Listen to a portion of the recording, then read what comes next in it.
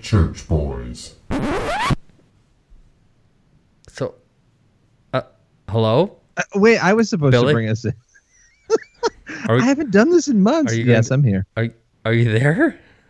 I was actually daydreaming. Well, I was night dreaming a little bit. I'm tired. You're so professional. But I am very professional. We're back though. The Church Boys are back. Well, kind of. Half of us apparently, because you were asleep. I was actually thinking about Chick-fil-A. So I was thinking about a chicken. See, that only comes as can only be used as an excuse if it's a rarity. Right? It is. We don't have Chick-fil-A. Well, it we. is in the city, but we don't have it newly in the city. But where I am in Westchester County, we do not have any Chick-fil-A restaurants. In Westchester County, we don't slum it at Chick-fil-A. I wish we did. I wish we did. County. We just have Starbucks and McDonald's. Yeah, we don't have it here in Podunkville either. The closest Chick-fil-A is like 80 miles away. Oh wow! How often are you driving that? I don't ever go there. It's in a college town that I don't care to be a part of. So. So we're doing this again. We're back. Apparently. So we're back. So Chick-fil-A. Go ahead. Sorry. I think we should start with Chick-fil-A. No, as I was going to say, I think we need to talk about Chick-fil-A. For all of you young broadcasters out there, most shows aren't classy enough to produce their show as they're on the air. Not here, though. We don't worry about being classy. I was going to be the one who started the show, and I always agree to start or come back from a break, and I'm never mentally there. No, you rarely agree to, but then I tell you to, and then you don't do it. Right. It doesn't work. Right. It doesn't happen. Okay. Well, because I'm thinking about other things. I'm doing other things. Donuts. I was reading something and thinking about Chick-fil-A, but I'm thinking about Chick-fil-A because for some reason we can't.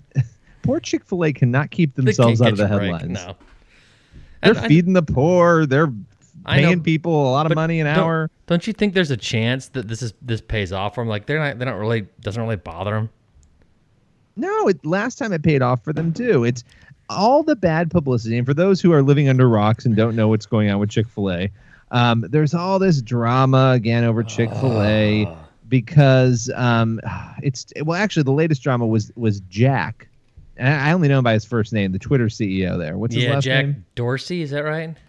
Yeah, Jack Dorsey. Jack Dorsey. He tweeted that he had eaten at Chick-fil-A a week or so ago, and the internet just went crazy. How could this man eat at this bigoted chicken restaurant? And Soledad O'Brien got involved and tweeted, that's an interesting thing to. What an interesting choice to share. Yes, because you shouldn't eat that in.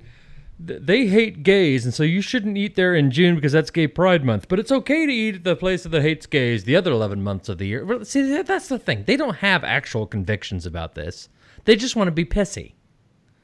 Well, hers was a little bit more benign than some of the other. It was sort of like interesting choice. No, Soledad O'Brien. Soledad O'Brien is an elitist snob twit. She's a ding-a-ling. You're acting like she's a New York media personality.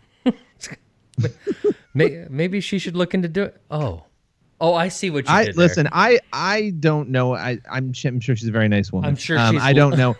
All I know is the tweet was annoying. The tweet was annoying because it called someone out for boosting and getting some kind of discount, eating at Chick-fil-A, and then everybody else is piling on. How could you do this? It's so terrible. I demand you immediately stop eating at Chick-fil-A. And it's like, all right, hold on a minute. We did this with the Target bathrooms too. Exactly. We did.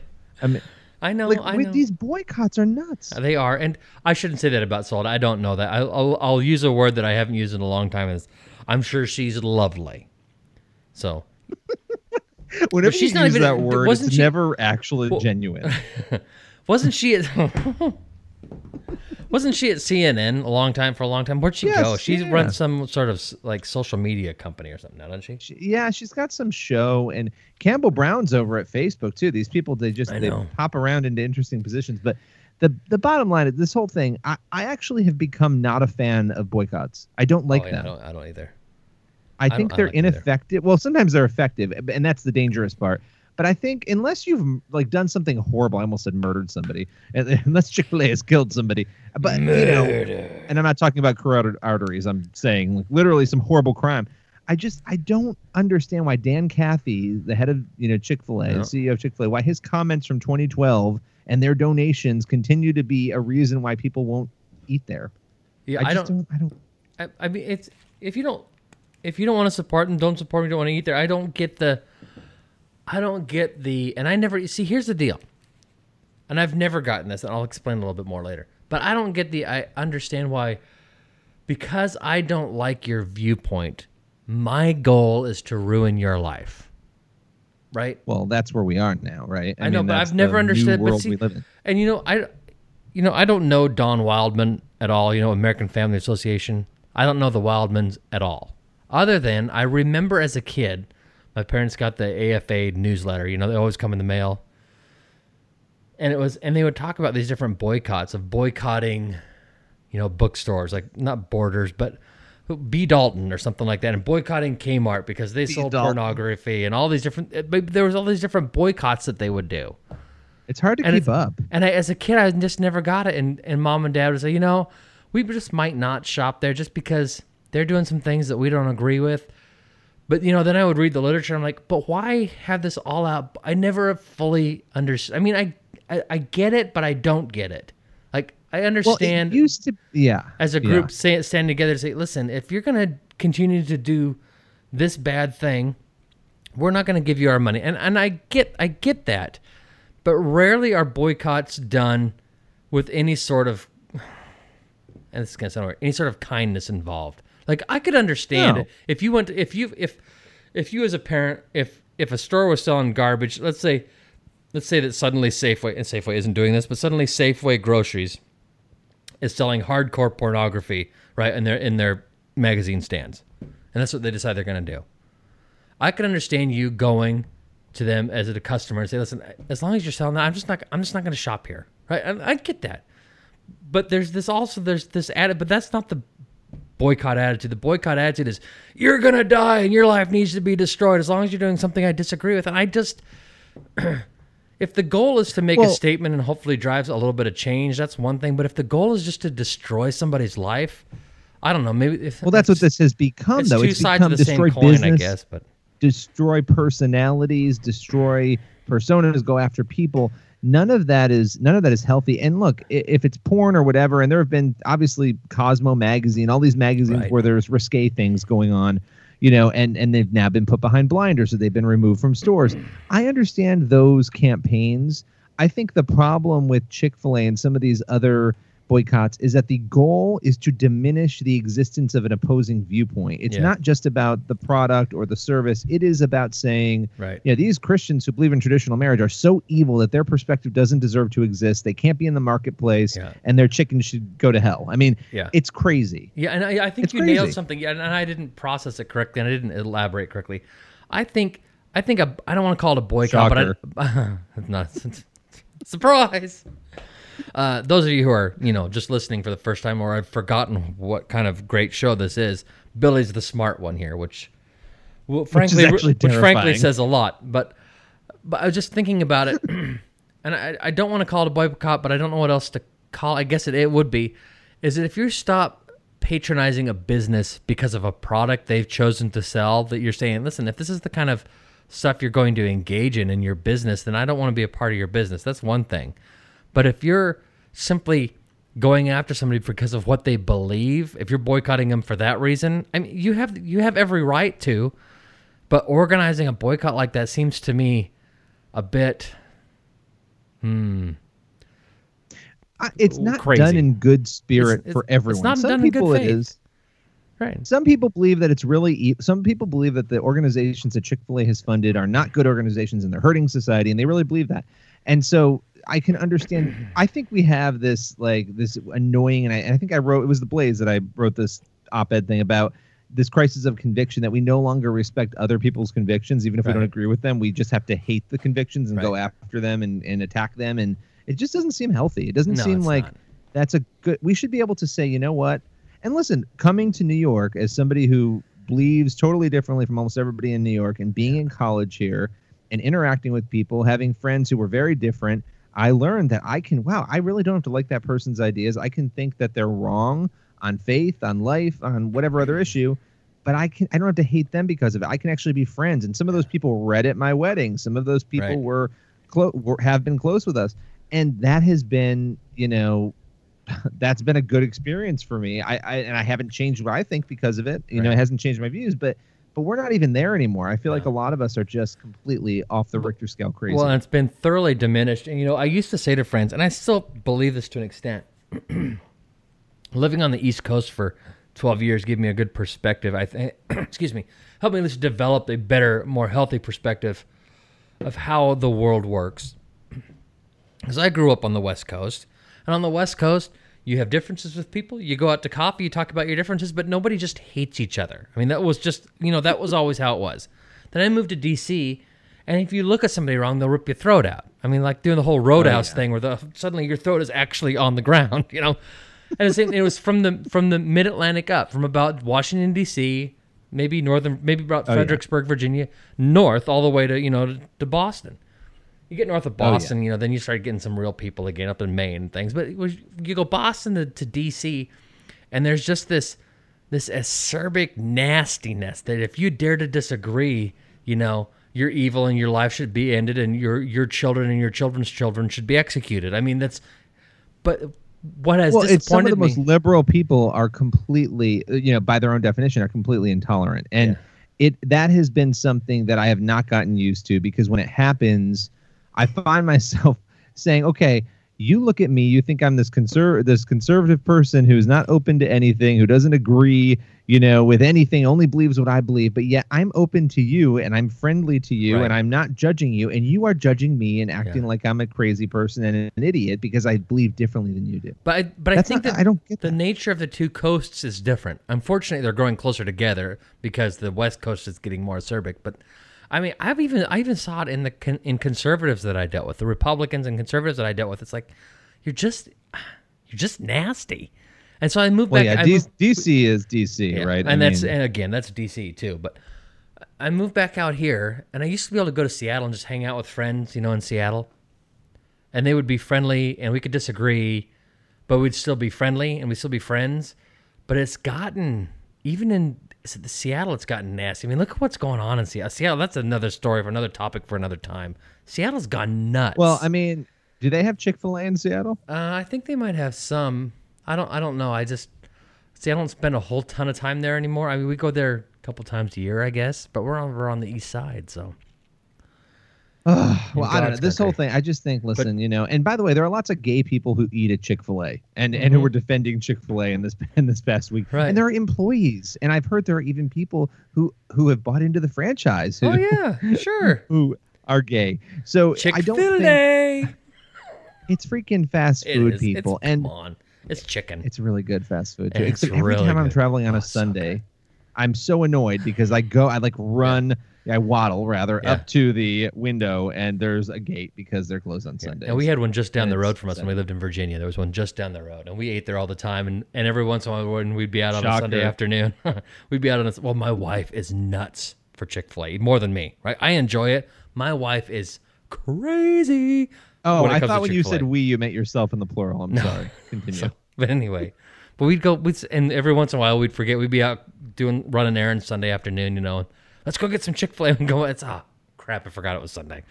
But it was. But in church and forgetting it's Sunday. Right. Look at you. But I can tell. I know that you know, we were talking about whether things were healthy or not earlier, and a healthy lifestyle, and Chick-fil-A doesn't really compete with that. I was just noting that you look like you're quite healthy. I could tell by that chin you've added there. So you're looking you're doing. I'm doing a winter body thing for the summer right now. You're doing the hibernation thing. Are you storing stuff? Are you getting sleepy? That's what's happening. That is what's happening. I honestly, yes, that I think I've just decided I'm going to eat my way through the summer. So the treadmill's back to being a clothes rack again. Oh, the treadmill's gone. I have the Peloton now, which I love. Wait, what's the Peloton again? I forget. It's the cycling thing. Where you you buy into it, you pay like $39 a month, and you get cycling classes at your house. Gotcha. Oh, so when I was using it like 5 times a week, but the last 3 weeks I was. You used to put up on Facebook, like I came in, 175th. Yeah. Or whatever, right? I was doing good. That was on the Peloton thing? See, I thought that was a running thing. I didn't know it was a biking thing when you were posting. Well, they have a treadmill too, but I'm not spending $4,000 on it. Well, and plus they can't rank you that. It's impossible to how far down they would have to rank you if it was the running thing. Listen, I love the Peloton. I was doing really well with it. I lost a bunch of weight, and then I had to travel. Whenever I have to travel, I just eat. I feel like when you go on vacation and you feel like you can just keep eating. Yeah. Well, have you ever had the vacation eats? It's just like I'm good. The vacation eats. Well, plus it's different kinds of foods and things, right? But the great thing about work travel eats is that you get a ton of good food. You're eating at places you don't normally get to eat, and it's on somebody else's dime. You know, that's when I travel, I gain weight, and I've been traveling a bit lately, and I feel like I've probably gained like 5 pounds. No, you don't look like you've gained. Lose like 100. You don't look like you don't look like you've gained any weight at all. But Chris, I'm just saying you don't look like. I'm just saying you didn't look like you've gained any weight. No, this is your sarcasm. It's like lovely. That person is lovely. You look thin. But so I guess I was going to ask you. Do you go when you travel for work? And we'll talk about your new since the last time we recorded, you've started a new gig, and we'll get into that after we start the show. We record so infrequently that every time we record again, I have a new job. You've got a new job. I think that's about how it works. That or you're so incredibly impossible to employ. It could be either. Yeah. But when you travel for your new job, does work pick up the tab on your meals? Yeah, they do. They do. I tend to, sometimes it's like you eat 2 really bad meals. Yeah. You know what I mean? Like big a day. And bad. But they do. They pick up the tab. That's nice. Yeah, but like really unhealthy. Well, it's good stuff. I don't know. Well, you go out with people too, and sometimes you get whatever they're getting, and I don't know. You come across to me as someone who really likes to take advantage of companies buying your lunches. I don't know if you've ever worked with somebody like that before, but I certainly have. I used to work with somebody who owes me a steak dinner because Donald Trump became president. Oh, and we have another bet too, right? Don't we? We're going to make that bet later. We will make that bet later. All right, let's start this stupid show anyway. Ladies and gentlemen. So dumb. What a stupid show. Billy Hallowell and Chris Field. The Church Boys. From the sublime to the ridiculous. But mostly ridiculous. It's the best way to ruin a wonderful Sunday afternoon. I hate these guys.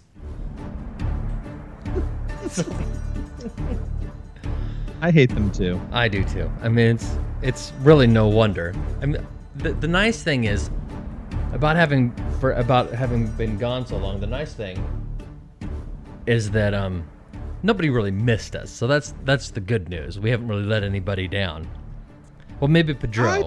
I actually think there were a few people who missed us. It's weird. I think we had like 2 people who missed us. Really? At least Pedro's one of them. Pedro, obviously. actually. Pamela. You know, if you look at Pedro, you might almost count him as 2 people. But no, actually, he's done a lot of weight loss too, hasn't he? He's been running exercise. He does a lot of exercise. You're like my wife's grandmother, who once told me that before Easter. I don't know if you remember this.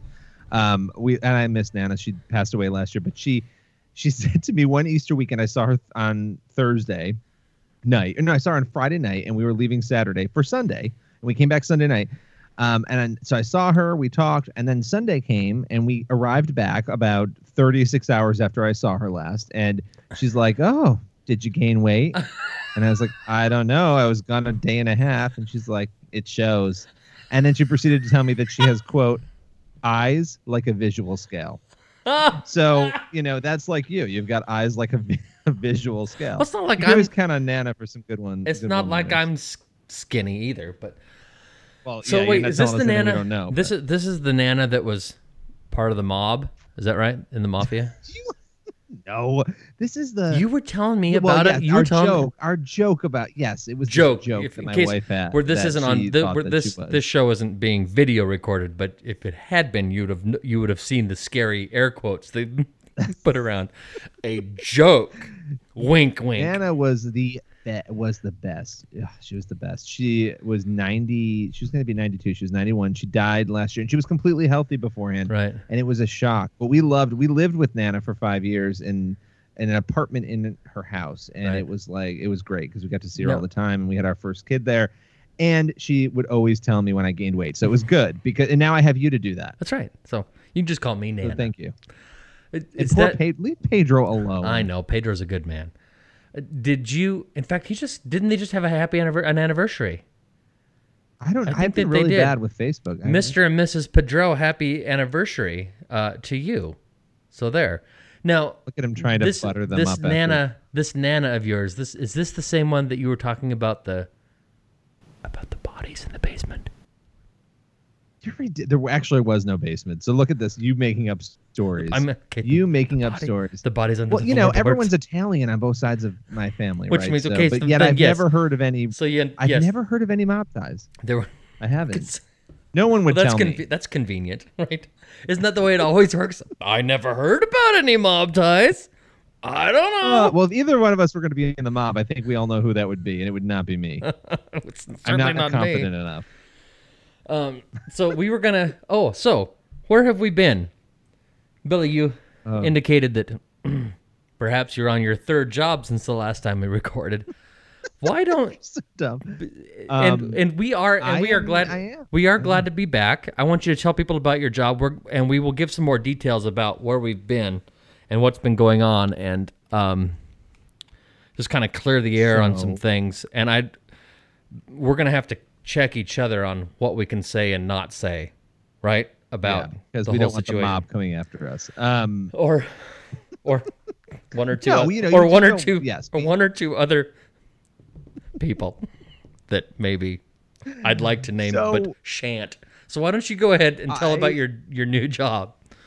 Well, so my new job, I'll give you the position title, which it's 2018. They mean nothing, these titles, but it's Director of Communication and Content over at PureFlix Digital. Which means? So PureFlix, for those who don't know, it's a family-friendly and faith-based streaming service, and you can go to pureflix.com to check it out. But you get the first month free, and it's basically thousands. I think we have 9,000 titles now. TV shows, movies that are things that are safe for your family. There's kids titles and all that. I'm working on the Insider blog that we have, and working on some other concepts and video concepts, and it's a lot of fun. It's totally different from anything else, even though FaithWire was lighter when I was working at FaithWire. It was lighter news in terms of, we did cover shootings and things that happened, but I just got burned out. I got burned out from. I could have kept doing it. I could have done it forever, but I was tired. I was tired of the day-to-day. And it wasn't anything about FaithWire that you were tired of. No, it was just not at all. It was just the grind of that style of job. You've been doing that for a while. So yes, you started 6 to 7 things a day. Right. So you've started this new job, and it's in a different industry, and it's doing different things, and that's fun. What are some of the things that you have been doing? I mean, I know you've been recording some shows. You've been doing a little bit of your own little Billy Hallowell podcast thing. The Billy Hallowell get together or something.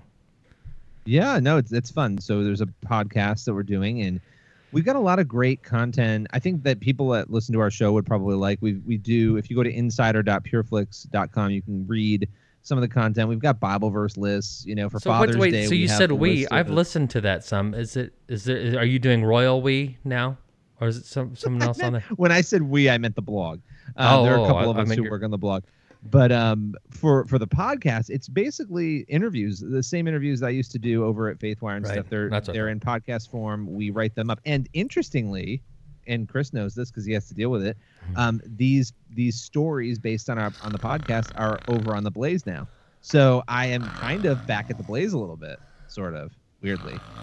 Chris, if you can't see this, he's actually tipping over in his chair and pretending to snore. I'm assuming there's some sort of sleep apnea issue happening, but I don't know. So there's a lot of weird. So you do the blog thing. You've done the podcasting thing, like the interview show that you do, the Billy Hallowell get together interview. We have our talk show, the Pure Talk show, which that's the other thing I want you to talk about. Sunday nights at 7:30 on the PureFlix Facebook Live page, and that is sit down interviews. We've had some really fun people on the show, actors. Missy Robertson. I don't know if I'm even supposed to say that, but Missy Robertson will be coming in and co-hosting the next series of episodes coming up. And it's kind of a panel kind of thing too, right? I mean, don't you sometimes get a group of people together and do this? Yes. So some of the shows have been sit-down interviews with actors, but a lot of them have also been panel discussions, and so it might be 4 or 5 people sitting down and debating a topic from a Christian perspective, people who might not necessarily agree on that topic. So we'll be tackling some really interesting ones coming up here, which I'm excited about. We have a Father's Day episode, and then the 24th of June, we will start diving into the next set of shows, which are going to be really, really interesting, right? And fun, I think. So the Father's Day little episode interview thing that you're doing, what's the guy's name who's coming on? That's a great question. I don't know. Are you kidding? I set this up for you to so you could talk. I told you, we're going to talk about your new job, and you're hosting this show, Pure Talk. You're supposed to have the name at the tip of your tongue. You're not supposed to pull a field and then forget the name. You're the one who's good at names. I feel like I'm the one who you always have to remind me. You'll send me. No, I do know. Hold on. Okay, so I had an epiphany, and I'm remembering. Lightning I know the just group, struck the my group brain. Is Adopt Together, which is a great organization, and we have worked with them. And the person is the founder and the CEO. His name is Hank Fortner. I believe I'm saying his last name right. And Hank is great. He's got a really interesting story. But I had this brain fart when you asked me, because I feel like we're producing, and I won't say much about this yet because it's not public, but we're working on a project, and I've had all these other people's names in my head. You know how it is. I can fit maybe 3 names in my head before I'm done. You're usually really good at names. I'm the one who gets roundly ridiculed because you're the one who is very round. I know. Well, Billy was yes, and you'll send me a message about, I'm going to be interviewing so and so, and I go, who is that? It's like, we interviewed them 6 months ago. Don't you remember having a half-hour conversation with them? I don't. Been on our show. You're like, I have like no twice. Idea who that is. I don't know who that is. You're read their book. You recommended their book to me. You're a disaster. Anyway. But yeah, no. So it's been good. I've really liked working at PureFlix. I'm learning a lot. I like the Christian entertainment realm is really interesting, and I would love to. I like keeping up the writing. It's been fun to do that, but it's nice to have that change of pace of not. I'm churning out a lot of other work, but it's not 7 stories a day, and that's nice. Yeah, have you been able to parlay your job in this position into maybe some more movie roles? Well, I've been working my contacts, and I've. Please tell me you're poor in a movie. Sam Sorbo. Sam Sorbo, Kevin Sorbo's wife. I texted her today because we had done an interview with her, and I heard that they're working on a new movie. I was like, are there any small roles I could audition for? And she sent back a face of roaring laughter. That's all I got back. I love it. Oh, and I was like, I'm serious, and I didn't get a response. But, so no, I have actually. God's Not Dead. Actually, no, this is a lie. I was in God's Not Dead. Oh, so the latest God's Not Dead film. I played myself. I guess I was fun. So this was like this was a 40-second scene. This was so this is a movie. This was God's Not Dead 3. On the ocean front with whales. What was your role? You're playing yourself. What does that mean when you say you're playing yourself? You're playing a journalist, or you're playing what? Janine Pirro. It was a scene where I was on Fox News on Janine Pirro's show, and she was there too. The woman who wants to be Attorney General. Okay, sorry. Anyway, we had a very nice time, and so that was fun because it was a speaking role, and there were some lines, and Dana Lash was actually also in the movie, which I did not realize till after. But yeah, that was cool. So other than that, no. Okay. Although I might actually be helping produce a movie, which will be fun. I've never done that. Well, I kind of did it before, but not. You might help produce a movie. Yes, I might. This sounds like a really bad idea. Who at PureFlix might I talk to? Just to it's steer not a them. PureFlix film. It's outside of the PureFlix realm. Oh, really? Yeah, no, I don't know. I don't. So, I see. I know what happened. I know what happened. PureFlix hired you out to some other movie house to bring them down. Take out the competition. Yeah, hire Billy. He's really great. You're terrible. I like the change of pace. Good. I love Faithwire, and I still read, and I miss the team there and everything. And some of the stories that we're doing, I'm syndicating over there too. So, Yeah. I'm still having a presence and talking with them. But it's nice to be out of that day to day. I mean, you're in that day to day still. Still, yeah. I mean, and you don't mind it though. You like it. I feel like I just got burned out.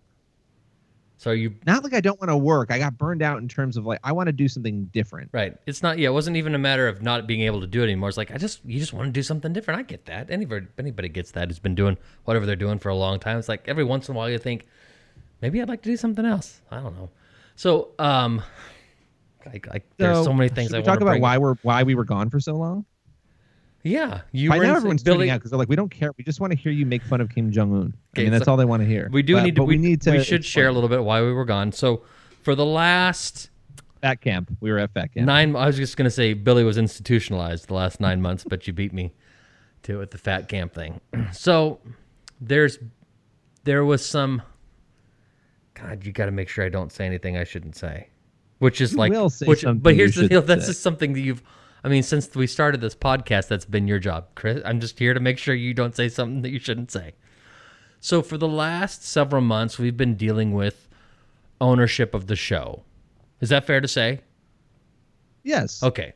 Yep. And when we were at the Blaze doing the show together at the Blaze, it was very well received. We were kicking butt and taking names. We were the number one pure podcast on Blaze Radio Network. Right? Yeah, definitely outside of Glenn and his show and the personalities there. I think we were. I think Glenn, we- Doc, like Glenn, Doc, and Mike. The ones that we were were always broad- in the top 5. We were always in the top 5, and we were always the number one podcast-only show. When I say pure podcast, I mean podcast only. Like the other shows had a radio presence.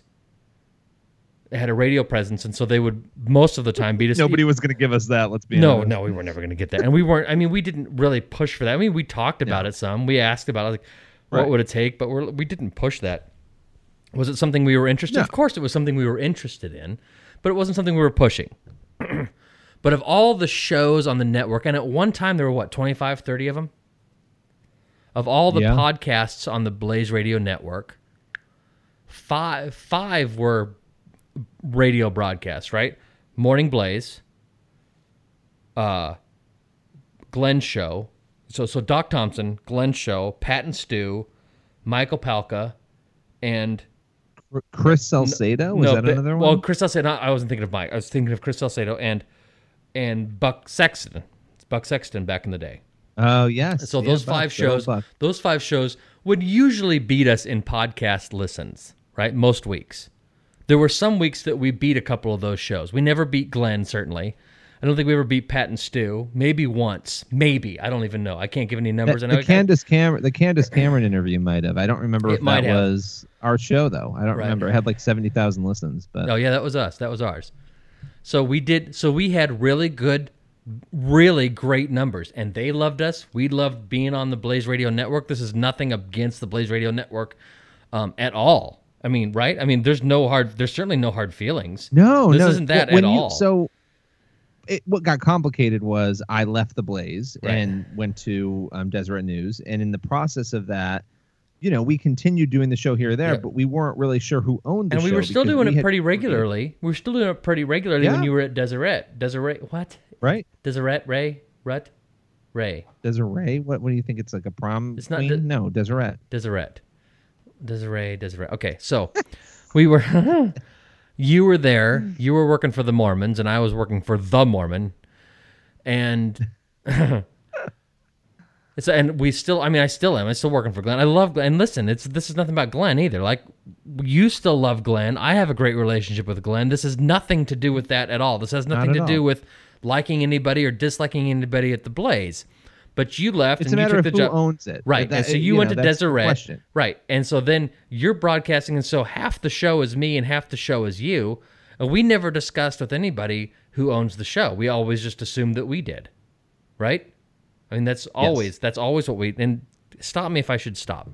So we always assumed we just owned the show.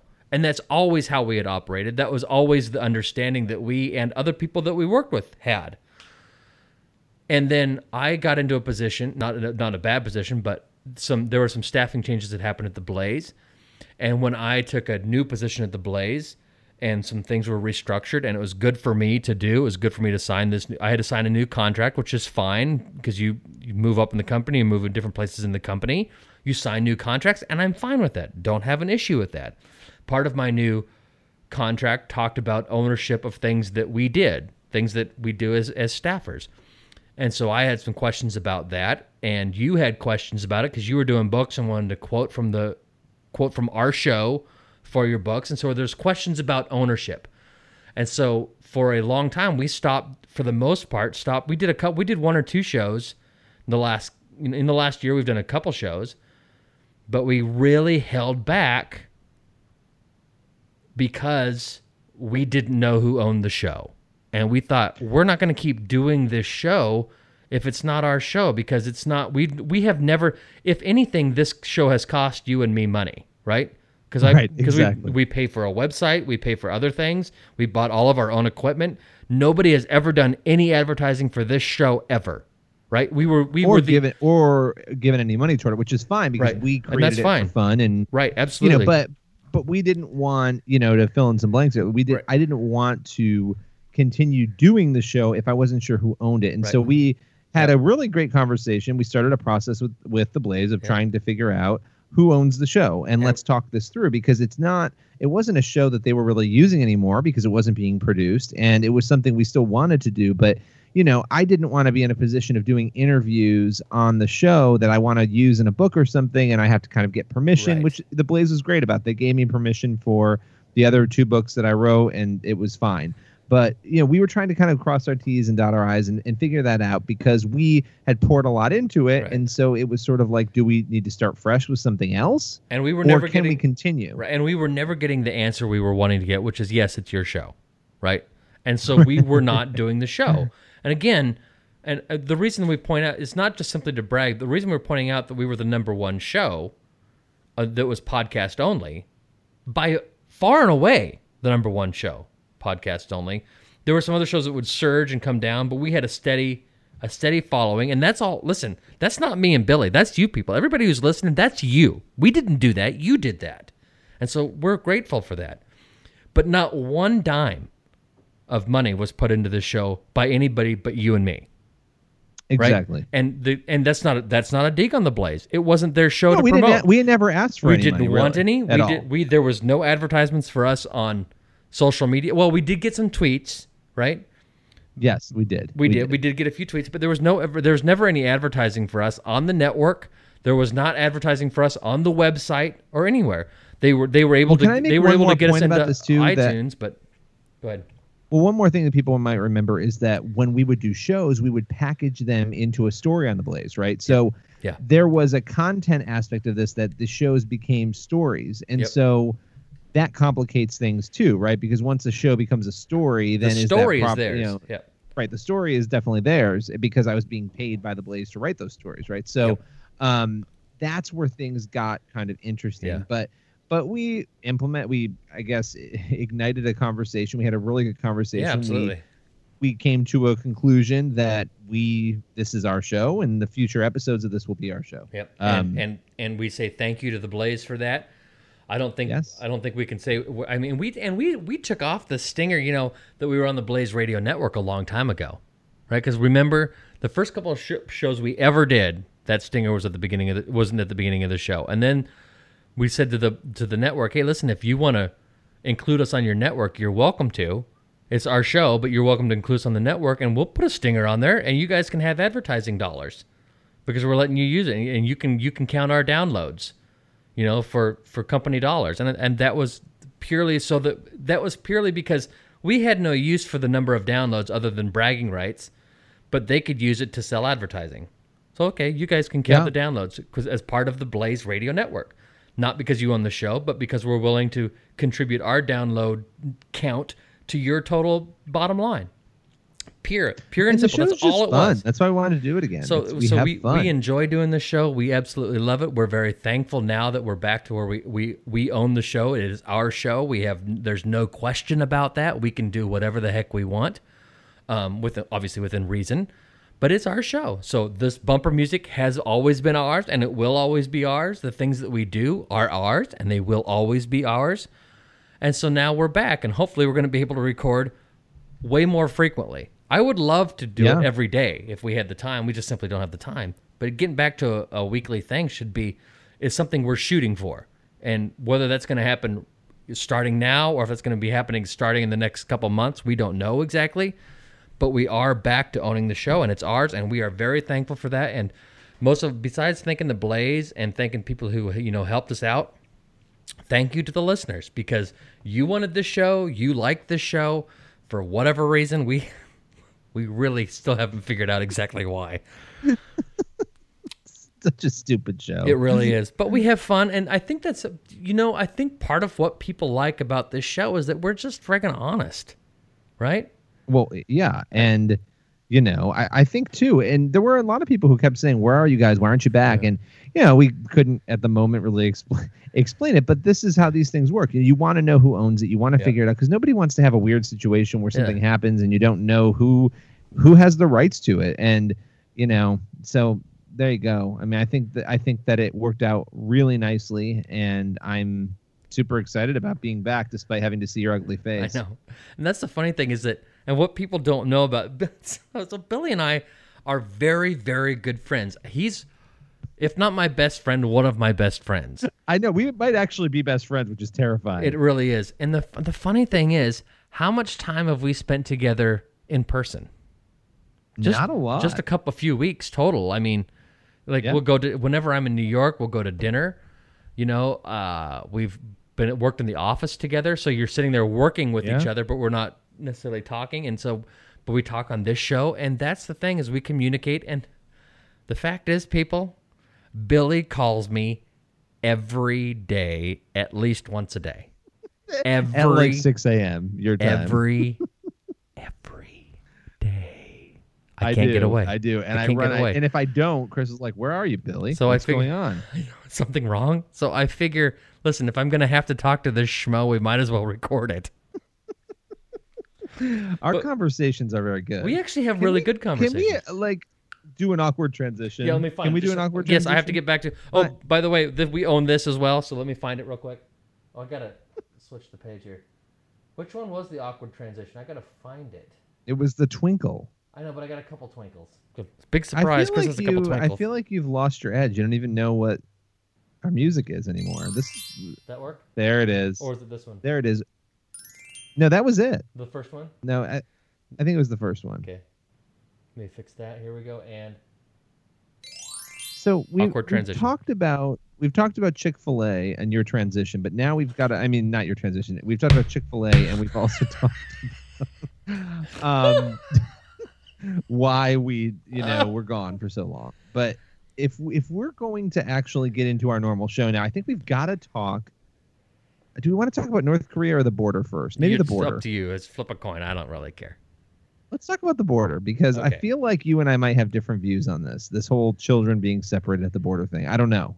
We haven't really actually talked a lot about it. Yeah.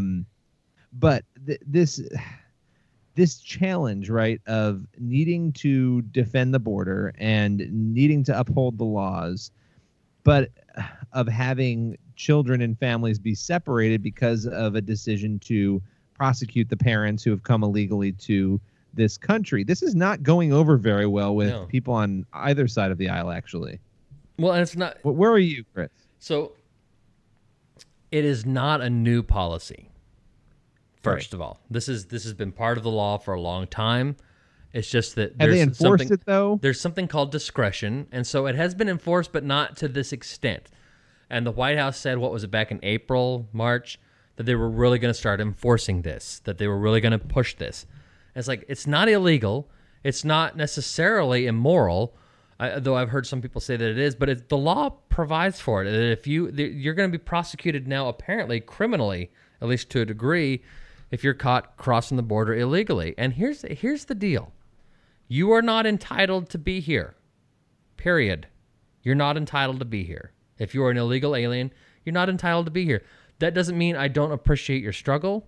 That doesn't mean that we as Americans don't appreciate your struggle. That doesn't mean that we don't feel bad for the situation you've come from. But understand, when you cross the border illegally, you're claiming an entitlement that you don't have. And so understand there are repercussions for when you break the law. And part of the repercussions for when you break the law is, as it is written in the law, parents and children get separated for the processing of the criminal act. That doesn't mean that they're forever separated. They get brought back together after a week, 2 weeks, 3 weeks, couple months, but the families do come back together for the most part.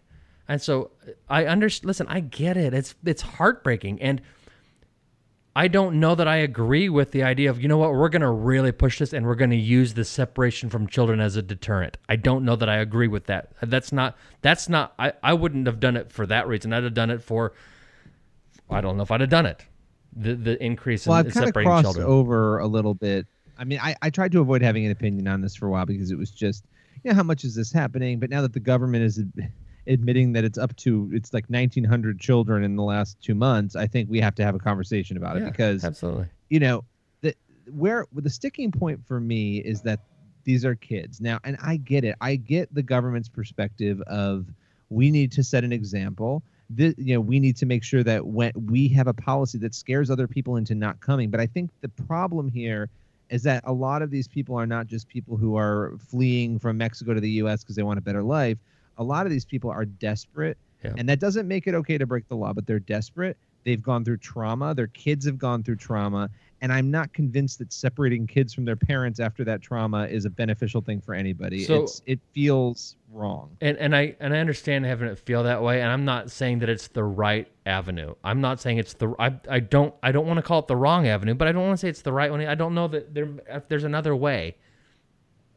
But we love to walk around the world, but we love to go around the world, and this is in some ways what I do love about our country, and be the moral authority and try to help people. And we don't always make the right decisions. God knows that when we go other places to try to do that.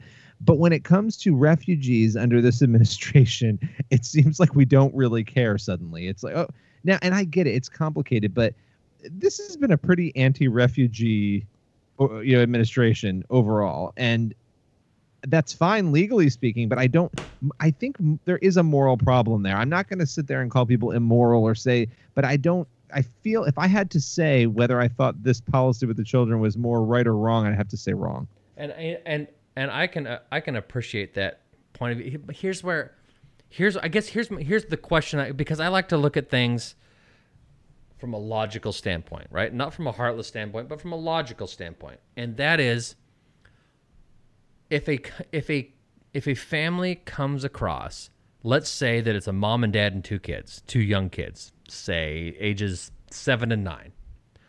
If that family comes across illegally and they get caught and arrested, and the parents have to be taken to prison and processed as adult criminals, if that's what's happening, what should happen to the children in that case? I don't know what the alternative is. If you are going to treat illegal aliens as criminals, as the law allows, what do you do with the children of parents, of adults who are caught coming across illegally and are treated as criminals? What do you do? I don't know. Is the answer to not treat the adults as criminals? I don't know. I don't know. Do we need another designation? Do we need to separate more? Yes, they're all technically illegal. Do we need to separate circumstance more? Does there need to be, the government's very bad at doing this, of looking at circumstance and actually treating people differently based on why they are coming and what is actually going on. Right, but eventually you have to have lines drawn somewhere. So if you sneak across between 8 a.m. and 8 p.m., you're treated one way. Is it if you come across and you have a criminal background? You have a criminal background? Because the fact is, if someone in America commits a crime, they will be separated from their children. Period. Yeah, but this is different though. Look, if any of us were in one of these countries, I have no doubt that we would consider doing the same thing. Sure, because absolutely. Agree. Your children are your most important thing on this earth, right? You would do it with the knowledge of there are repercussions for this decision, right? And one of those possible repercussions is separation from my family. But one of the things that's challenging about this is that there are claims, and who knows, again, this is challenging because we're not there, There are claims that families are trying to do it the right way, and they're not able because the U.S. is actually curtailing entry through, refugee status, more so than they normally would. Well, it's because because refugee status has been abused, is what's alleged. Is part of what's alleged.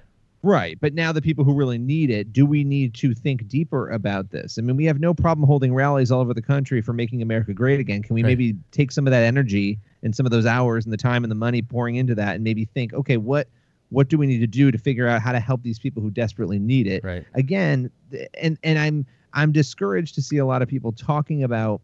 First of all, I get discouraged when I hear people acting like the Bible justifies opening the borders up and letting everybody flee over them. Right. But I also get discouraged when I hear everybody dismissing, and you're not doing this, but dismissing all these people as just illegals who just want to hop the fence and come over here. It's like, well, no, there is more going on here, and we don't have all the details of it. Right. But the idea of, after watching trauma that has forced your family to feel the need to leave because of the violence, to then separate a 2-year-old from their parent. I mean, come on, there are other ways to do it. I just don't. You're in a foreign country. I mean, think about this. You're in a country you've never been to. There may be other ways to do it. I don't know what those other ways are. Have you heard? I don't know. Have you heard an explanation of what those other ways would be? I mean, if they're housing all these people in different warehouses and old Walmart buildings, why can't you have the families be together? I don't know why that can't happen. Because the kids aren't treated as criminals. Right. I mean, the adults are treated as adult criminals, right or wrong. And maybe the fact is, and one thing that President Trump has said that's at least partially correct is, listen, Democrats and Republicans alike, if you don't like this process, then change the law, right?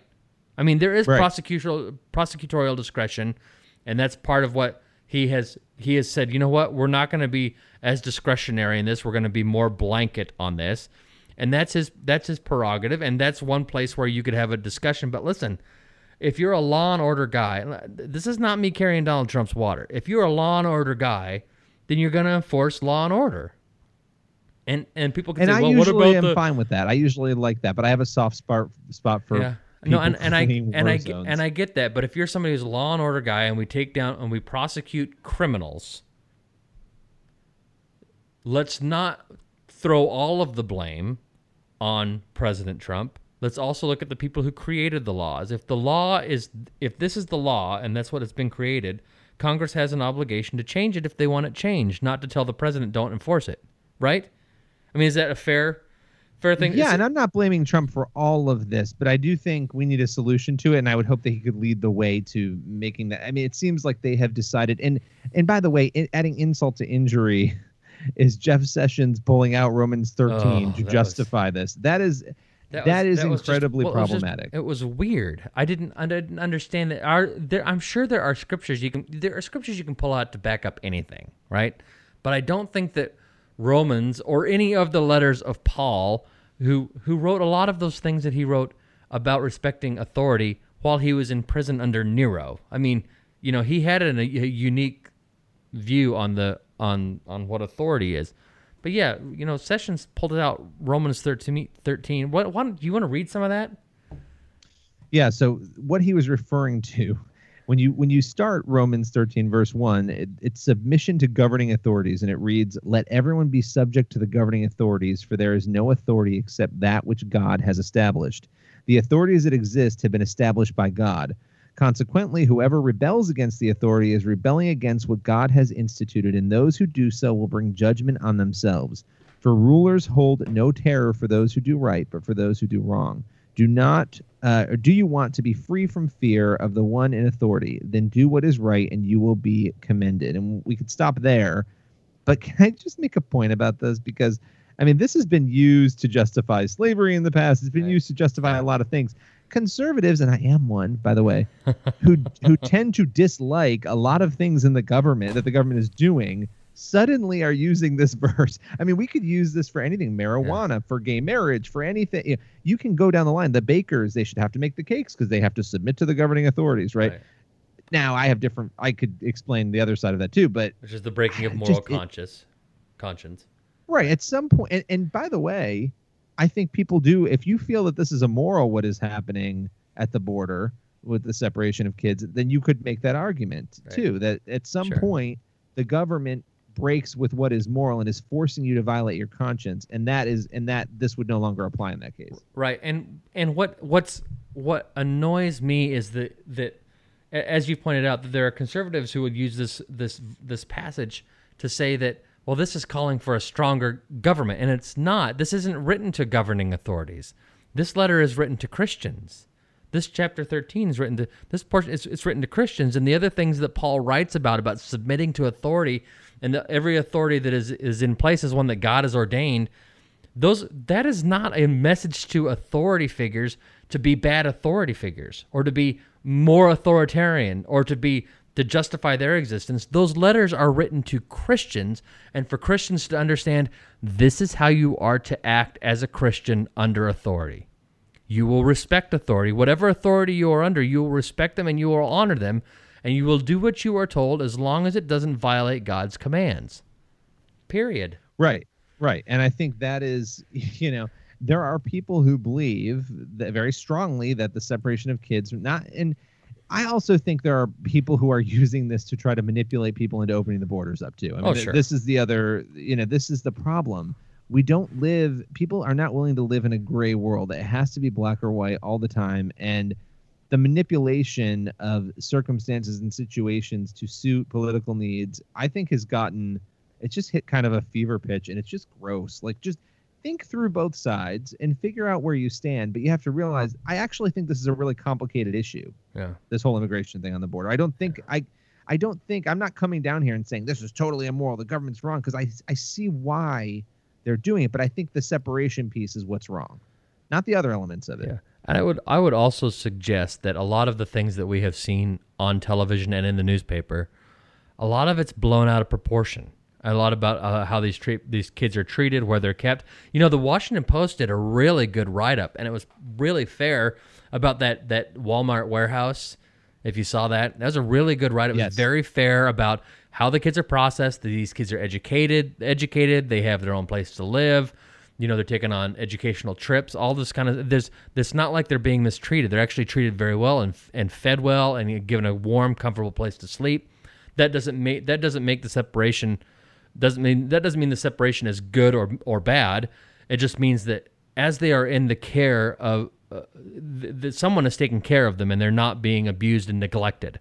And that was a really good piece by the Post. But most of the coverage has been just about how terrible it is to separate the children from the parents, and that's a legitimate argument to have. But understand, it's not an argument in a vacuum. There are things around this. There are things surrounding this that are important to understand. So, I don't know. Well, and I think, again, we need to have protected borders, and we need to make sure that this is not an either-or thing. And it's insane to me that we can't find a solution to any of these things. I mean, we keep talking about these issues; they keep popping up, and yet, why are we so dysfunctional that we have? It's all about just shooting down the other side, making the other side look bad, using whatever's happening to make us look good, and it's just not. That doesn't solve problems, right. And it's especially not helpful to grab Bible verses and apply them. That's lazy, and it's a dangerous way to operate. And by the way, I won't go there. I'll stop. Go there. Go. Do it. I don't know what you're going to say, but go ahead and do it. Well, I mean, nothing related. Some rant I'm going to go on. But when I look at what is happening with the pro-Trump, anti-Trump, and this goes back to the days of the campaign when you were very wrong saying Trump would never win, and I somehow was right for once in my life, talking about how people were reacting. Those reactions have intensified in some ways. I mean, there are people who will never, ever see anything that Trump does as good, ever. And they've made a career out of ranting about it, talking about it, tweeting about it, Facebooking about it, hiring airplanes to fly streamers with messages about how awful Trump is all around the country. And on the flip side, there are people who love Trump. He can never do anything wrong. The minute you bring up any sort of critique, you're an evil rhino, or you're, whatever name they want to call you. And meanwhile, like, at the end of the day, and I think this is important, and this is coming from my pastor who just did a great sermon a couple weeks ago on this notion of like nationalism and the obsession with our country and government and politics. At the end of the day, if you're a Christian, none of those things should be coming before you being a Christian. And right. I think we're all guilty of this at moments. We put politics first. We put our love of Trump or our dislike of Trump first, and we just forget not only our quote unquote humanity, but we forget to really focus on the truth. And then so I'm done ranting. And then we wonder why the church in America is shrinking, right? Right. Yeah. Well, I wish people would wake up to that, because it's just not. It's not healthy. And the rest of the world is looking at us and they're like, wow, they're not thinking that Christian. They're thinking that Republican, that conservative. Right. Like, no, we should be operating based on, our faith first and love the flag and respect it and all that. But I mean, imagine if everybody was as worked up about the lack of church attendance and the decrease or the increase in secularization as they were about people kneeling during the pledge or during the anthem. I mean, it's just. And I agree. Well, you have there's a piece going up, a piece that you wrote that's going to go up on the Blaze on Monday. It was Christine Caine, is that her name? Yes, she's right. wonderful. And she was talking about truth in love and telling people the truth in love, and that love's a key component of this. You have to actually love people, right? They're not going to listen to what you say if you don't act like you love them. The old Christian comedian Mike Warnke said, "Listen, I always get worried when people tell me they're going to tell me something in love, right?" He says, "I figure if the next thing a person's going to do is love me, if they do it, I'll know that they did it, and if they don't do it, I'll know that they didn't." Right? I mean, it's like you gotta actually love people if you want the word to get through to them. If you want to be able to speak into their lives, you have to tell the truth, but you have to, even more importantly, be loving. And if you're not loving, they're not going to listen to the truth. And you can't sacrifice the truth. All these churches that are sacrificing the truth, they've just become awkward social clubs, and it's pointless, because they're not. You're leading people astray when you're so afraid. Oh, the culture doesn't like it. Wake up. I've been living in New York for 15 years. Trust me, the culture doesn't like it. Right. Move on. Right. You gotta survive. And honestly, and I think Christine Caine, not to spoil it, it'll be worth listening to that podcast and reading it, but she also talked about growing up in Australia, where things were already way more secular, and how that was actually beneficial to her as a Christian. Right. And I won't tell you why. I'll let her explain that. But all of these things, I think we need to have less panic too. And I've been guilty of panicking in the past. Like, where are we going? What's happening? And the culture is falling apart. It is falling apart, and that should concern us, not because it's hurting us in some way. It should concern us for our kids, but it should really concern us because there are fewer people are then hearing the truth when the truth is being sort of eviscerated in all these areas. So that's a call to action for us, probably. Yeah. Absolutely. All of us. So I don't know. I mean, everyone's so stupid. Everybody's and also, stupid. Is calling somebody a libtard, is that showing love? I just wanted to ask you. Yes. I mean, both sides with these names, it's like people. Listen, I don't mind. I don't mind if people use libtard or conservatard or whatever. I mean, I just simply don't get. I don't get offended. Period. But but it's dumb. I don't get offended. If you're saying it to be cruel, then no, it's not. If you're saying it just because you're joking around, if you have a relationship, or if you've got a goofy, stupid show like we do, where I go, oh, Lindsey Graham is such a dummy, right? I don't really think Lindsey Graham's a dummy. Well, maybe I do. I don't. Maybe it's a bad example. But, saying on a stupid show like this where we're just goofing around and busting each other's chops and busting other people's chops, that's one thing. But if you're just being nasty and mean and cruel, then you're just wasting your time and wasting your breath. And if you're going to call yourself a Christian, take the label off, would you? I mean, because that's not how a Christian acts. Nope. Who are you to tell me how a Christian acts? I'm not telling you how a Christian acts. I'm just kind of quoting scripture because by your fruits you will know them. Period. So I'm yawning. All right. Do we need to? Go ahead. Well, I think we should have a quick conversation before I go to sleep because it's 1 in the morning. You said we have an interview. Do we have an interview, or are we going to save that interview? Oh yeah, I forgot about that. Should we transition to the interview? We'll set that up. We'll play that, and we'll come back. And I want to talk about North Korea after the interview. Of course you do. Okay, so let's awkward transition. Oh, I moved the young junior broadcasters out there. This is called professionalism. I'm going to go ahead and speak to you now you can't see me on video, but I'm going through my touch screen. He's waddling over to the soundboard right now. I've got my soundboard here. I'm switching from screen to screen here as I do this, and I very professionally am speaking to you as I find the correct screen that's got the sound effects on it that I want to use. And now we're going to go ahead and have that awkward transition to whatever interview that Billy claims to have. Okay, you're such a disaster, as Trump would say. So this is actually an interview with Brett Yunker of Passion. And for those of you who are familiar with Louis Giglio and his big conference that he does every year, he gets I think there were 32,000 students this year who came together. And these are young people, I think between the ages of 18 and 25 or 18 and 30, 32,000 from 700 universities in 35 countries. They went to 3 different arenas in Atlanta and then also Washington, D.C. And it's just a big worship festival. It's crazy. And they do some really cool stuff every year, like big charity, projects where these young people, these young evangelicals are just pouring themselves into charity work and worshiping. And so Brett Yunker is part of the music group Passion, which is part of that conference. And I sat down with him to talk about millennials and faith and also just what he's observing right now in culture, all the things that we're sort of talking about, some of those problems, how that's manifesting itself with young people. So with that said, we'll roll it. Hey, Brett, how you doing today? Hey, Billy, what's happening? We're doing good. So I am I'm super excited to have you on the show. I have been a fan of Passion, and I've actually never had a chance to come to Passion, which I know. Every year I'm I got to get out there because I've spent the last 6-7 years covering faith and culture and a little bit of politics, but in the faith realm, all we've heard is about how millennials and now Generation Z and just culture in general, how Christianity is dying allegedly, and all these other headlines based on research and data.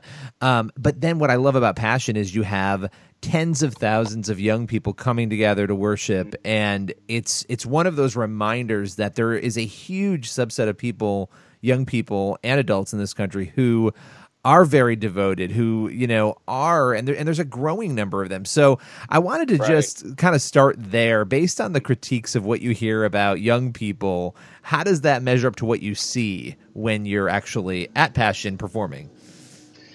Yeah, absolutely. I mean, we know and read all those same statistics, and they're super helpful.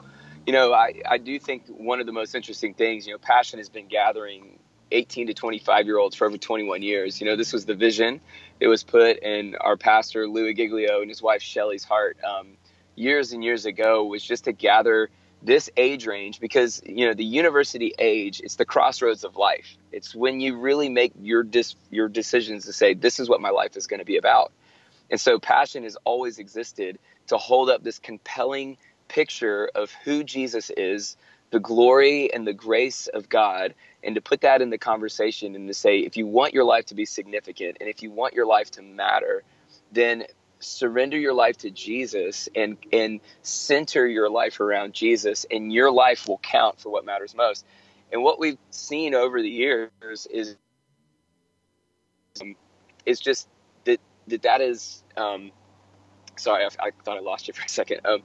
No problem.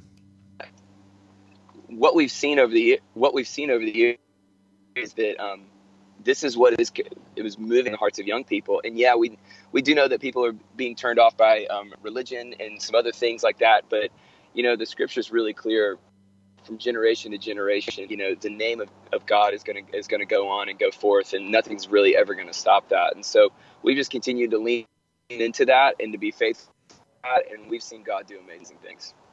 Well, yeah, and what's interesting about what you just said is I definitely think, not to make light of when I said before, there's growing numbers. It's true, there are.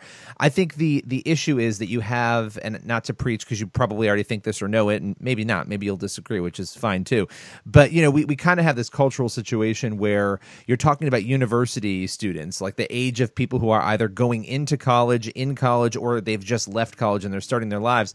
And we know for a fact that, colleges, media, universities, and also Hollywood, these are areas where there's a lot of content that sort of runs counter to the Christian message. And so I think it's important and it's essential. And I love the fact that you guys are there actually helping this group, giving them a worship experience, giving them vital information, having these amazing conferences. Yeah. It's powerful. And I think, it's a reminder that we have to work in a world that is changing and that has become maybe more secular, at least here in America, that we need to, work harder and reach young people and do those things. Because what you said is true. We're not going to, the gospel's not going away in light of those challenges. Exactly. Well, and this is the power of gatherings. Sometimes people can look at big gatherings and you might have different ideas or thoughts about it. But what we've seen is it's this effect that to call all of these college students into one place. Many college students, they might feel as if they're the only person who loves Jesus on their campus. And there's many students who come year after year who they don't even know God, but they're seeking and they're searching and they find Jesus at Passion. But when you feel like you're the only one who knows and loves Jesus and is wanting to live for him and follow him, and you walk into an arena or you walk into a stadium filled with like-minded people in a world right now that is so isolated, even though we're so connected, we feel very alone, we feel very isolated. And so to be in the same space, breathing the same air, opening up the Word of God and worshiping together, these are defining moments for people. And we believe in these kinds of moments, and that's why we've kind of devoted our lives to help create this space for college students. Well, I love that. And I wanted to ask you, because these events happen once a year, right? That's right. Yep. Now, so when Passion has happened, and how many years have you actually been involved? So I've been involved ever since I was a college student. Oh, wow. I first kind of got around the teachings of Louis Giglio when I was a high school student. He used to teach at a Bible study in Atlanta here called 722. And I never heard anyone talk about Jesus the way Louis did. And the worship, I'd never experienced anything quite like it. And, there was just, when Louis spoke, it's like I knew that this guy walked with God and he spent time with Jesus, and I wanted whatever he had. And so that's kind of how I found out about the Passion movement and the Passion Conference. And so I love the music, obviously. It's kind of one of the first things that kind of drew me to this thing. But then getting underneath that to realize that Passion is actually, there's a really great theology that's kind of driving what we do. And that's the idea that God is about his glory. And, everything that we're doing, missions, church, all these things exist because worship doesn't exist in the world, that people's hearts are darkened to the gospel, and their spirits aren't alive yet. And so what Passion did for me is it kind of helped frame my life in a way to say, I want my life to matter and I want my life to count. And I want my life to be about the glory of God. And so if that's what God is about, then that's what I want to be about as well. So that's kind of how I first started coming to the conference and started reframing. And that just put my life on a path to going, I would just want to be used by God. And so I got involved in ministry and church and all these things. And then kind of over the years, Passion City Church got started over, the course of those years, probably about 9 years ago. And it was just amazing. It was in my hometown here in Atlanta, and me and my wife, Ansley, we loved what God was doing and just wanted to be a part of it in any way possible. And then just as time's gone on now, just have gotten really involved in the music side of what happens with Passion and help with the songwriting and just the church building and all of that. So that's phenomenal that you got involved as a college student and, and are still now obviously heavily involved helping lead worship. And you guys have a new album that came out this year. It's called Whole Hearts. Tell me a little bit about that album and the process and how, as a worship band, how you guys, sort of pour that into an album, what that process is. Yes. So every year at the conference, we try and capture what God is doing and what he's doing among this group of college students, like this year in 2018. And man, it's just so beautiful how God brings all the right songs to be this expression of what he's doing. And, like I said before, we open up the Word of God and we hear what God has to say. And that begins to change us. When you open yourself up to the Word and you open your heart up, like he's going to transform and change you. And so then we believe that God gave us these songs. And, in this group of songs, there's one song called God, You're So Good. And we actually took this old chorus that you might have heard in like the Vacation Bible School growing up in youth group or something. There's a simple chorus just saying, God, you're so good to me. And we tried to come around that song in a way that what expresses the goodness of God most, we believe, is the passion. We love to sing at the cross. This is the fullest expression of God's towards and His love. This is what we transform and change our lives and really set us free. And so there's songs like that. There's songs of praise. There's songs of surrender. What I love about this record is that it really just captures what God is doing in this generation right now.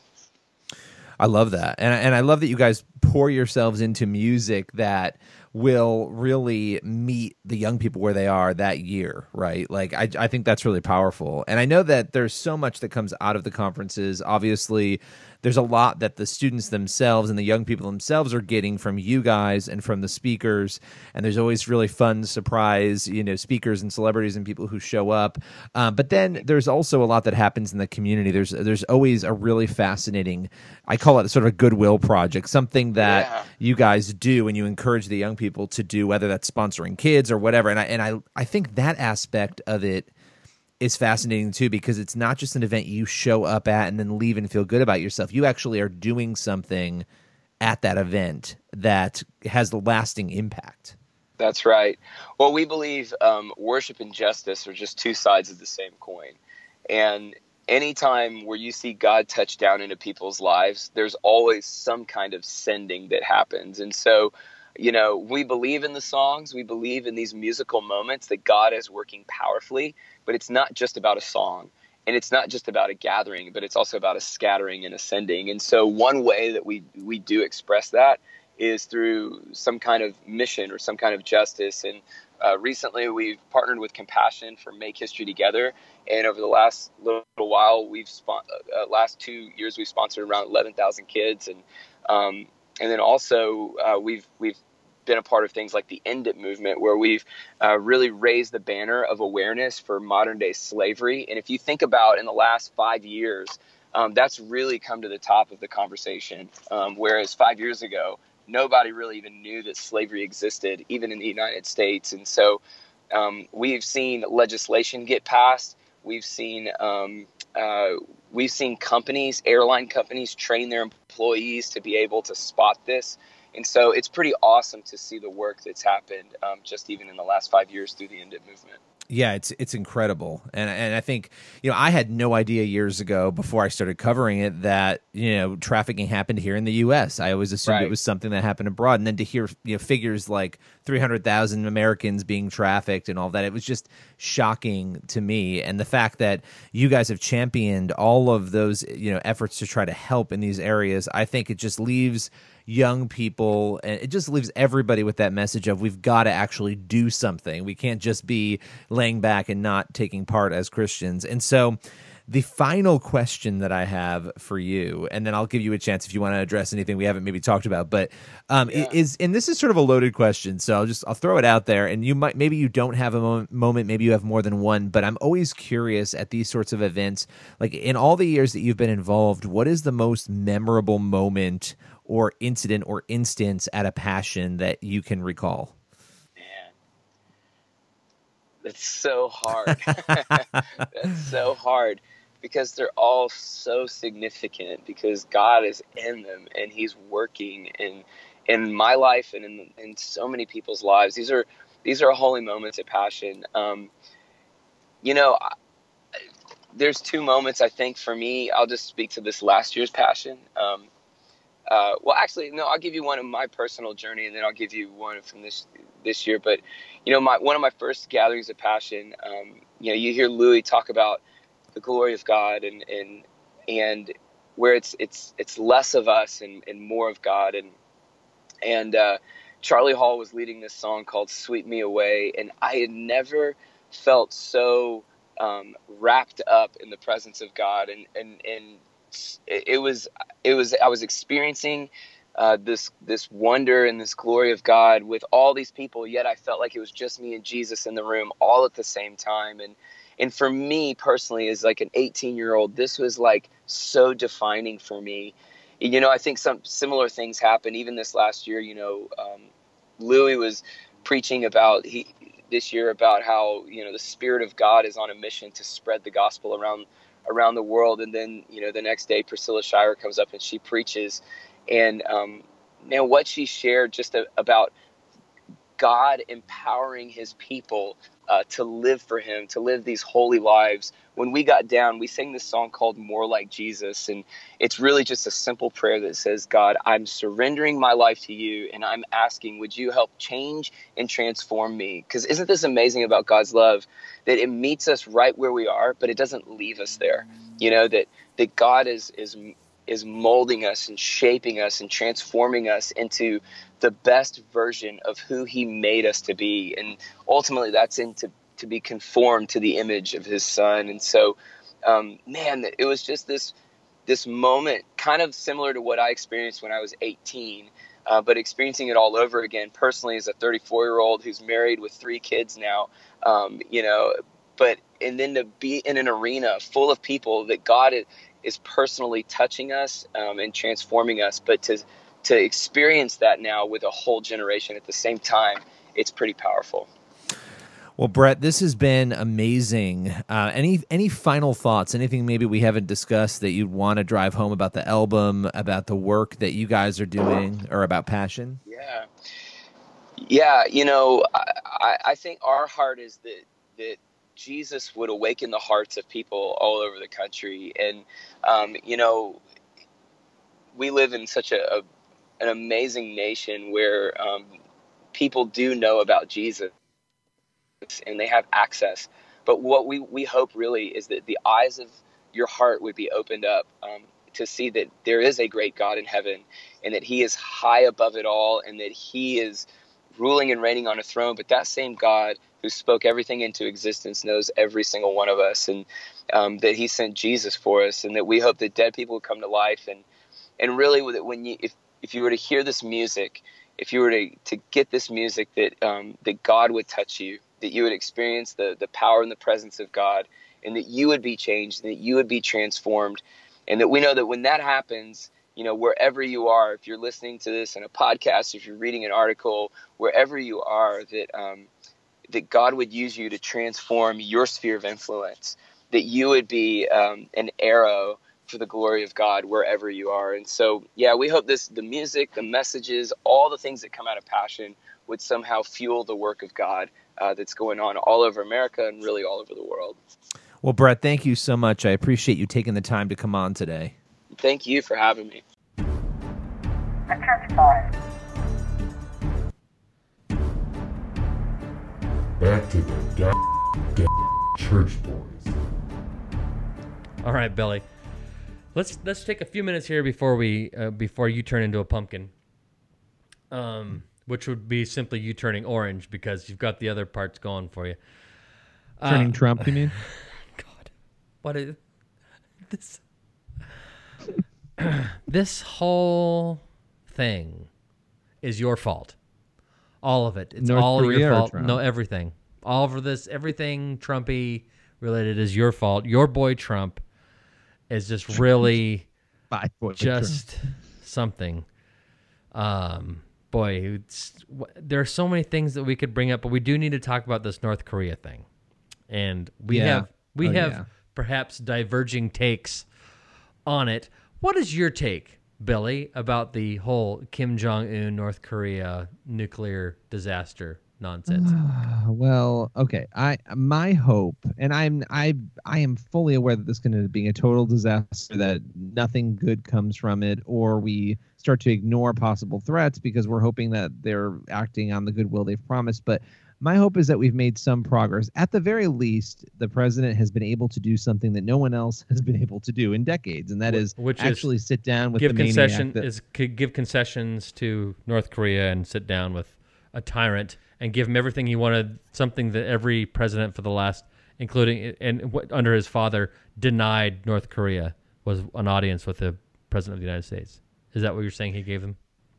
I think here's the deal. There's no winning this for Trump, right? We have a country that is an international menace. I mostly just wanted to give you a hard time because I do think that there's something.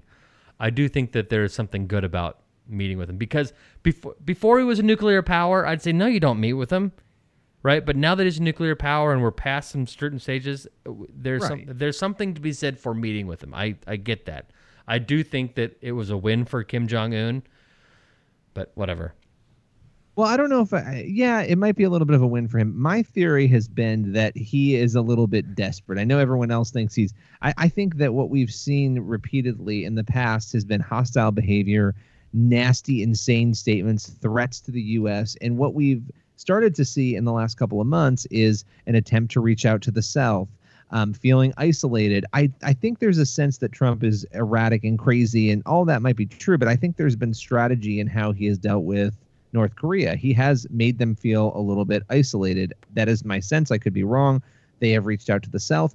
Even before this meeting happened, that insane letter that Trump sent about how his much bigger nukes would, potentially be used. Yeah. A, it was hilarious, but B, I think that would have been a deal breaker in a lot of other circumstances for North Korea to, and it wasn't. I think there is a level of desperation there. We know that inside North Korea, it's not a good situation. We know that people are dying. But it's always been not a good situation there. Right, but I'm wondering if it's hitting a fever pitch. I don't know. I mean, how much worse has it been?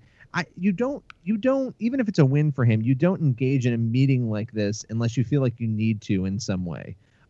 Is he being diabolical? Well, maybe, but see, the North Koreans have sought this kind of a meeting for decades. That's what he and his father both wanted, and every president of the United States denied them that until now.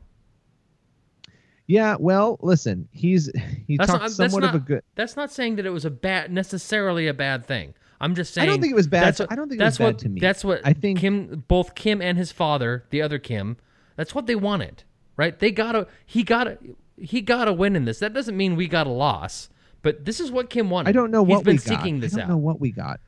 I want to be positive and I want to hope. I'm not being, I'm hopeful. I'm not entering, but I'm not hopeful. Yeah, I hope that it works. I know you're I'm not optimistic at all, because I know what North Korea is.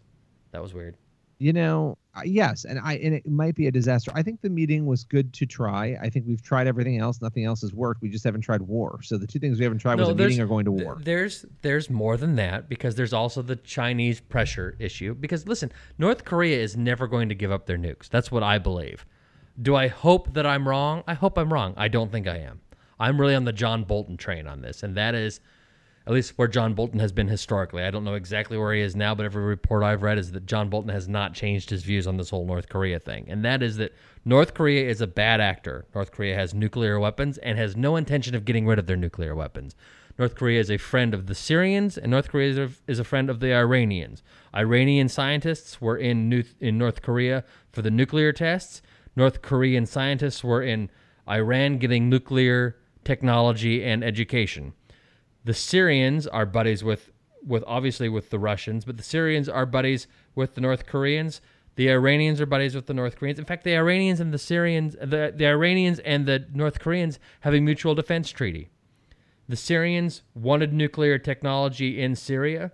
In 2007, Israel destroyed a nuclear facility in Syria that was being built covertly by the North Koreans. North Korea has no desire to give up their nuclear weapons. If the nuclear weapons in North Korea leave North Korea, they will do it in one of two ways. They will either be being fired as somebody who's an ally of ours, or they will be in the Middle East, whether Syria or Iran, in the hands of terrorists. That's what's going to happen with those nuclear weapons. They are not going to give them up and dismantle them. Well, period. Listen. Who knows what's going to happen? You may be very well right, but you may be wrong. You may be wrong because if I recall, an orange man running for president would never win. I know. So okay, so you. No, I think your theories are probably correct, but I want to be hopeful, and I want to give some credit here that this meeting actually did happen. It was orchestrated, right. Yeah. And even after sending an insane letter about using larger nukes, I know they still were willing to meet. And listen, I don't know who it was a win for. It definitely was a win for North Korea to some degree. I think Trump's weird dancing afterward on the line of not calling him out. So I want Kim Jong-un out is weird. Here's what I want you to react to. First, well, not first. At the end of this, we're going to have our bet. Whatever the bet is that you want to set up, I'm willing to have a bet with you about something. You wanted to have a bet, another steak dinner bet, you want to go double or nothing, and that's fine. We'll determine the bet here in a little bit. But I want you to react to this piece of audio. right here. This happened Friday morning. If I can make a play. Are we close to seeing Mr. Kim here at the White House? Could happen. I mean, they talked about that yesterday. I would have him. Yeah, I think it's something that could happen. Yeah. Hey, he's the head of a country, and I mean, he's the strong head. Mm-hmm. Don't let anyone think anything different. Right. He speaks, and his people sit up at attention. I want my people to do the same. Well, your reaction. So this is obviously everyone's like calling him a dictator. He wants to be a dictator. I think that Trump he's like the Joe Biden. He's like a crazier Joe Biden. He just says whatever is on his mind, right? Yeah. My sense of this is that it was a very stupid thing to say. It was not very intelligent. But I will give him the grace in that my assumption is not that he wants to be a dictator here.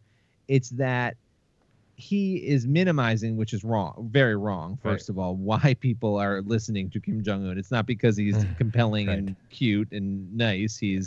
My wife saw him on TV. He's kind of cute. She's like, if you didn't know he was a maniac, he looks like this nice little cute man. He does not look like a mass murderer. Someone who has killed it's because he's a mass murderer. Right, who has killed tens, if not hundreds of thousands of people. And that's why they listen to him. But what I think Trump was probably saying stupidly is that he wishes that there was a base of people in the country who were being respectful towards him and that he had the respect of his countrymen. I'm not saying that was the right thing to say. I think it was a dumb thing to say. Yeah, I don't think he's an authoritarian. I think he's an authoritarian in his own Trumpy way, but not the way of these dictators. But he has repeatedly praised strongmen, right?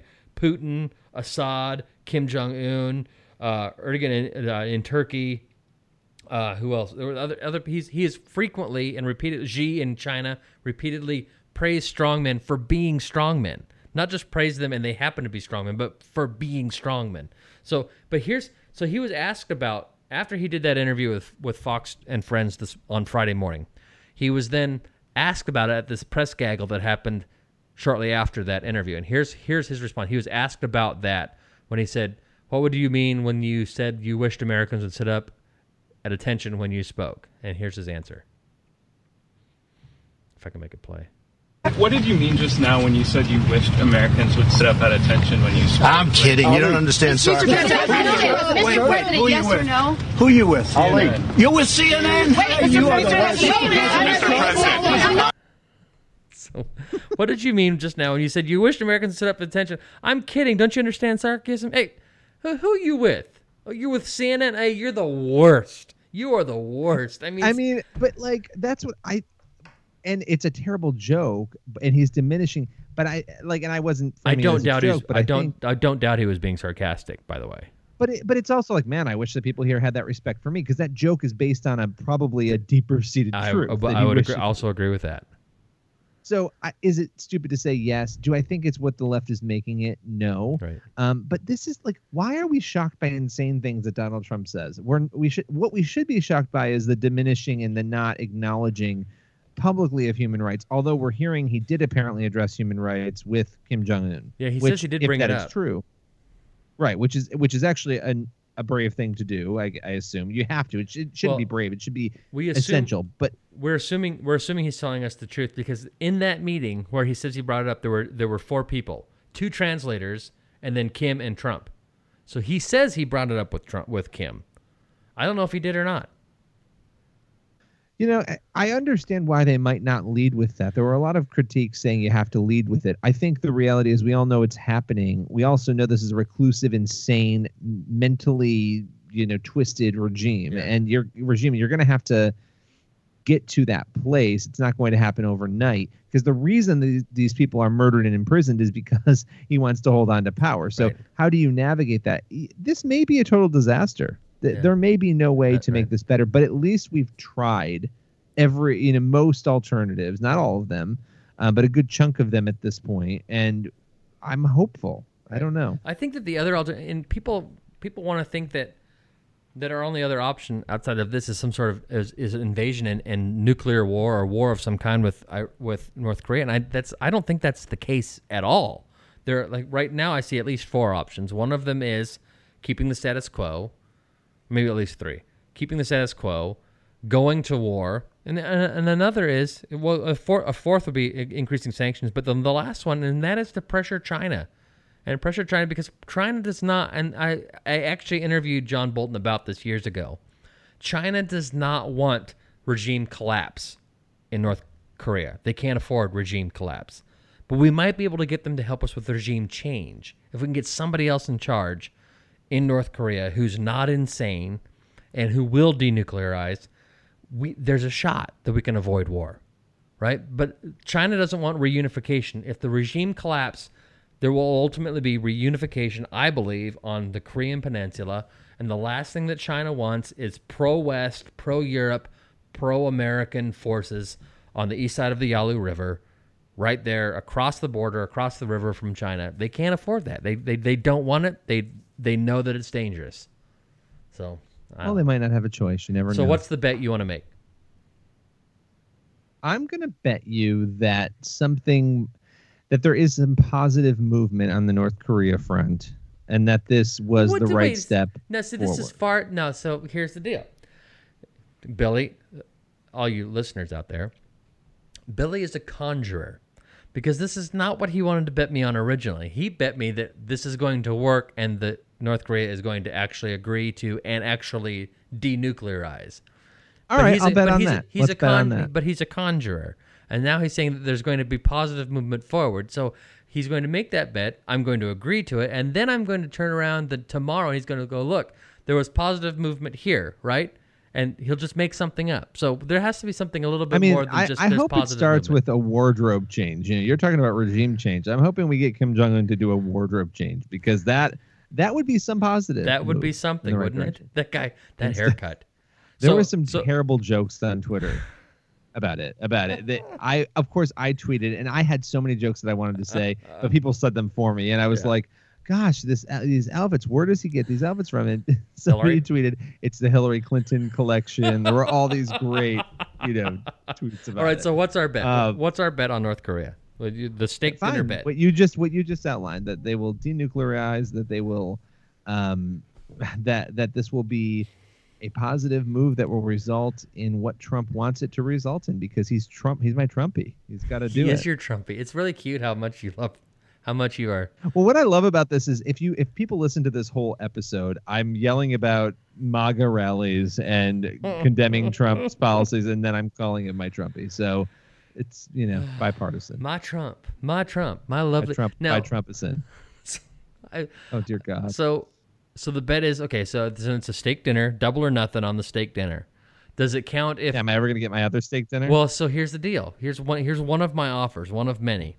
You are welcome to come, as you know, and I have extended this invitation many, many times to both you and your lovely wife. You are more than welcome to come out here for, if you guys ever want to come have a trip to the West Coast, you can stay with us for free, and I will cook you on our barbecue out on the patio. I will cook you as big a steak as you want, a steak dinner. Or I can buy you one. I don't mind buying you a steak dinner either. That would also be fine. But you can decide how you want that. If I get a steak dinner from you, you better not touch my food. As far as I'm concerned, I do not trust you to cook something at all. So I just assume you stayed away from the things I'm about to consume. So, well, so let's do this. Let's see what happens. I think I'm going to win again. I don't think that you will, because you're dealing with, it was different before when you were dealing with one maniac being Trump, but now you're dealing with two maniacs, and I don't think that you're going to be able to pull this one off, but we shall see. So, well, ladies and gentlemen, it has been fun. It has been real, and we're back, baby. So thank you for sticking with us. Thank you for listening. Thank you for wanting us to come back. And for those of you who are haters and didn't want us to come back, but you listen anyway because you're a sociopath, we're glad you're listening too, because really I don't care if you like us or not. The fact is, your download counts. See you later. The Church Boys.